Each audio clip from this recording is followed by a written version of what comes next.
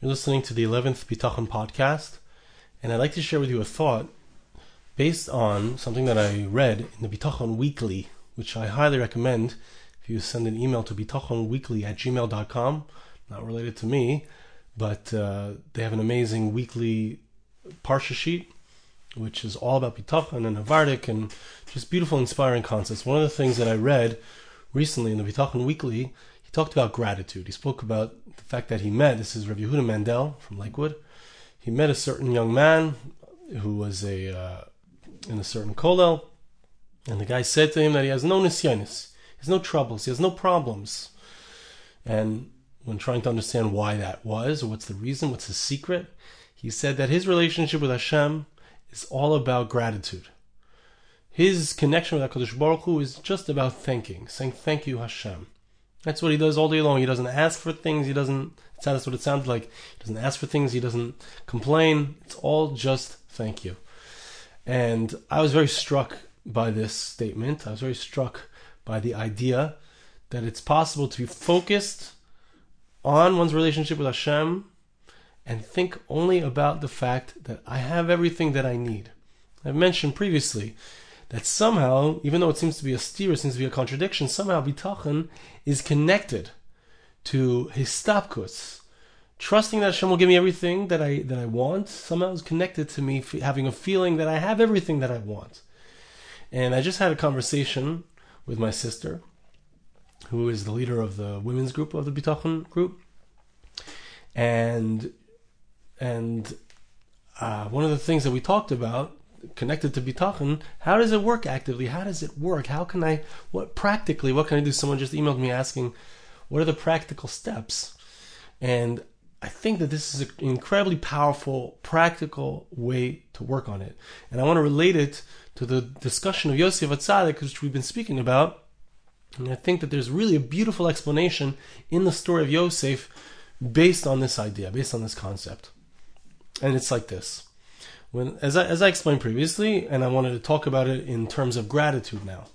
I spoke about it when it comes to histapkus, when I'm in a place of histapkus, when I'm in a place where I feel like I have everything that I need.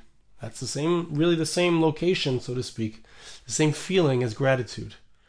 So when I feel like I have everything that I need, so that's really the same place as Bitachon. The way that the Alter spoke about Bitachon is that I feel like I already have the thing that I want, the thing that I'm having Bitachon about. In fact, it's possible to feel like it's so real. The thing that I'm having Bitachon about is more real than the money that's in my pocket. Amazing. It's possible the money in my pocket will be stolen, but the thing that I have Bitachon about that Hashem is going to give me, so that I'm going to get for sure. That's how powerful Bitachon is. I already have it in my mind. So it's very much connected to the gratitude. When a person feels gratitude, they feel like they already have it. It's like, wow, I have everything that I need. Hashem has given me everything that I need. It's the same feeling around Bitachon. I already have the thing that I want. The thing that I have Bitachon around. The thing that I trust Hashem that He's going to give me. It's the same feeling. It's being in the same place. I already have it. And I'm grateful for it. I'm already grateful for the thing that I haven't yet gotten, but I feel like I already have. So the kind of I don't know exactly what to call it, the meditation or the exercise that I had my sister do, and that I would like to work on, and I encourage you all to work on, is speaking about what am I grateful for, right? Hashem, I'm grateful that I have a beautiful family. I'm grateful that I have a beautiful home. I'm grateful that I have a car. I'm grateful that I woke up this morning. I'm healthy. I'm grateful that I can breathe. I'm grateful that my heart is beating. I'm grateful that I can walk. Thank you, Hashem, that I live in Eretz Yisrael. Thank you, Hashem, that I can learn your Torah. Thank you, Hashem, that you made me a Jew. Thank you, Hashem. And thank you, Hashem, in the same voice, in the same tone, in the same feeling. Thank you, Hashem, for the thing that I don't have yet. It's almost like I need to say, let's say I want $1,000. Thank you, Hashem, that you've given me that $1,000 that I need.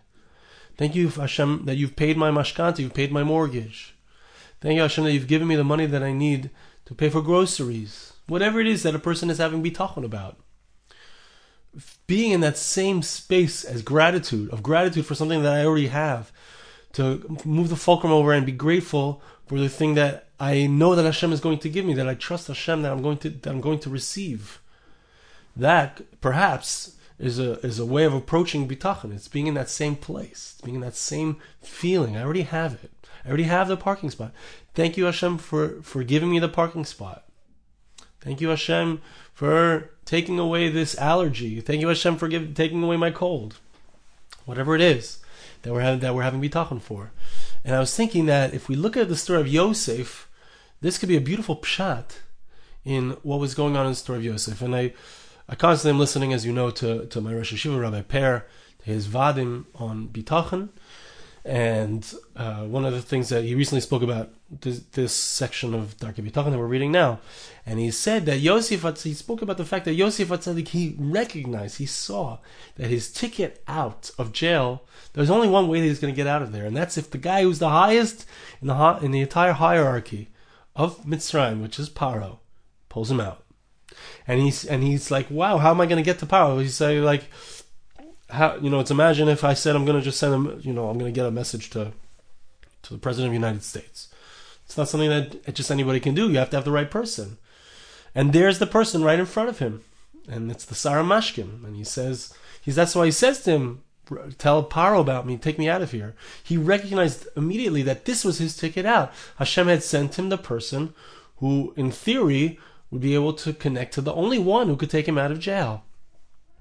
Now, the thing is like this. Here's the word. It's amazing. It's beautiful in light of what we've been saying. Because when I have true bitachon, I know I'm already there. I'm already at the end. I'm already in that place where that I have what I need. Yosef was already in the place of Geula. He knew from the dreams from so many years ago.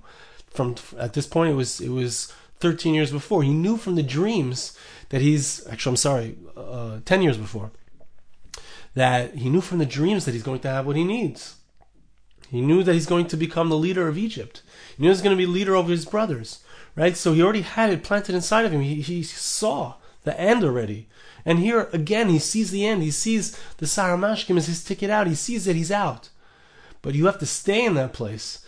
If a person who's on his level does an action and says, you help me out of here, then he's not at the end anymore. He's not in the space of gratitude for being released.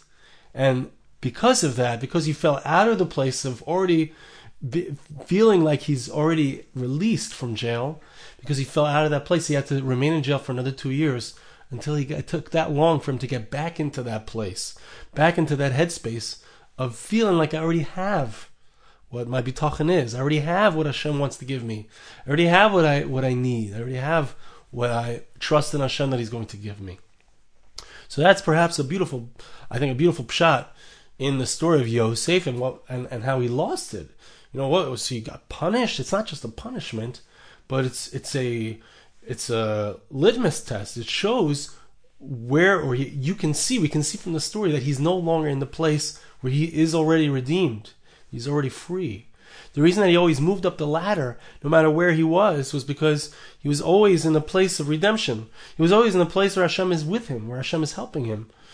Everything that he did, he saw Hashem was being matzliach. He said, when he gets the power, he says, Biladai, it's not me. He knows it's just Hashem. He knows that any power that he has, anything that he can accomplish is only because of the fact that Hashem is helping him. So as long as he's in that space, he knows that he's going to be helped. As long as he's in the space where he knows he's going to have the answer for Paro, he says, it's not me. Right? He recognizes that. He knows he needs to remain in that place. The moment I start opening my mouth and saying, yeah, it's me, I'm out of the place of Hashem. I'm out of the place of Geula. I'm out of the place of redemption. I'm out of the place of bitachon. But if I remain in the space of gratitude, in the place where I have it already, and I can even extend it to I have already the thing that I don't have yet. Right? If I can get into the place where I already have what I want, that vision. And of course, it's always about, in bitachon, it's never about me having what I want. It's never an expectation. It's always, I know Hashem, and my relationship with Hashem will guarantee that I will have what I need. And I'd like to continue. We have a few more minutes to continue in Darkei Bitachon. And he's speaking about the idea of how does it work that a person can work and understand and try to figure out where are the boundaries, right? Because we're trying to understand what are the boundaries of bitachon. But he says this also in regards to figuring out where a person's chesronos are, where a person's lacks are. When a person is trying to find where are the outer boundaries for the mistakes that he makes, the things that pull him in, the Yetzer Hara. He says an amazing thing which we spoke about last week. That before a person finds the precise location of where he needs to be in order to not fall into his Yetzer Hara, his evil inclination, to find the precise location that's not too far and not too close, that it's in the exact right location, before he has chosen the correct boundary for himself, an amazing thing will happen. A person will make a mistake. He'll fall in. He will do the Aveira. He will trip over. He'll fall over the cliff. But now he knows where that line is. His eyes were closed. He couldn't see where the cliff was. But now he's learned his lesson. But this type of stumbling block, this type of mistake is not considered a full mistake. Because by falling in and tripping over the edge, so that is something that if the person is a Talmid Chacham, the person is trying to learn and doesn't think that whatever he does is already correct, even if he falls down, so that will provide him with new information as to where the edge is. It's not going to cause him to become prideful and say, I'm the only one that's found the true path. Which is not so when it comes to a Chacham. Now, this is an important thing that he's teaching us. It's not so much about bitachon, but it's a general spiritual principle that I need to be willing to learn. Right? A person who already thinks that he has all the answers, or that whatever he does is already correct, they're in trouble. But that which a person stumbles over, he thinks that he's a Talmud. I'm sorry. This is the person who is a Talmud, a person who's a Talmud who's looking for the right way. So he knows that he needs to keep going further. He needs to get a deeper depth. He needs to figure out where the lines are. So he will use the mistake that he made as a lesson for himself, which will help him rise up. We'll get higher from it. Or bahir. Because the stumbling block itself is a shining light. But it's also possible that the stumbling block can blind him and cause him not to see the correct path.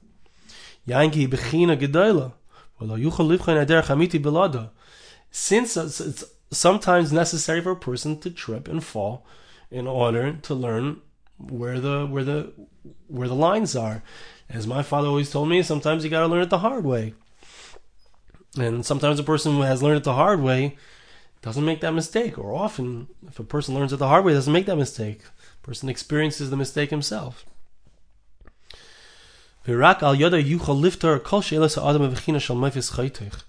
Only through this powerful type of experience of having fallen can a person then have a very clear line for himself where they can go and can't go. Because then it will be extremely clear. Only in this way, with this boundary, can a person maintain his true spiritual desires. If the person will move even a hair's breadth away from the way that he knows now that he needs to be, so then the person will lose his entire service of God. He will open up for himself an opening to fall further and further. Okay? So, let's see if we can finish this off, or at least start it. That the stumbling block itself is truly a light. It's a candle in the darkness. That the mavakish, the person who's truly seeking to do what's right, will be able to use to find the correct path. Chazal say, it's a Gemara in Shabbos, that a person doesn't figure things out until they have fallen and tripped over this issue. Because he sees that if he turns a little bit away from the truth, he will lose his exalted level. That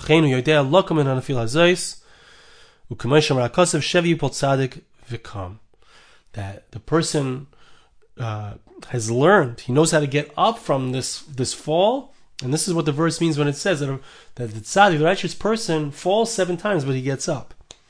Because when he falls, he doesn't say now, oh, I fell, this is the right way to go, and now I'm going to have a new way of living. I'm going to continue in this way. No, that's not what he does. He uses it to teach himself. He recognizes that the fall is not the correct way. This type of clarification is the best that there is. And therefore, excuse me, the tzaddik falls 7 times and gets up. He doesn't stop searching for the right way because he fell. No, he goes back to searching. Is this the right way? Have I fallen? Then the fall itself helps him in his continued search for what's right.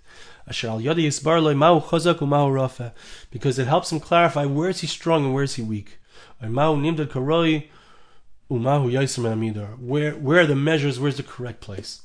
So I thank you for listening. I remind you, if you'd like to be part of the Bitachon group, we have a men's meeting on Sundays, and we have a women's meeting on Wednesdays. And send me an email, thebitachongroup@gmail.com or arigoldwag@gmail.com.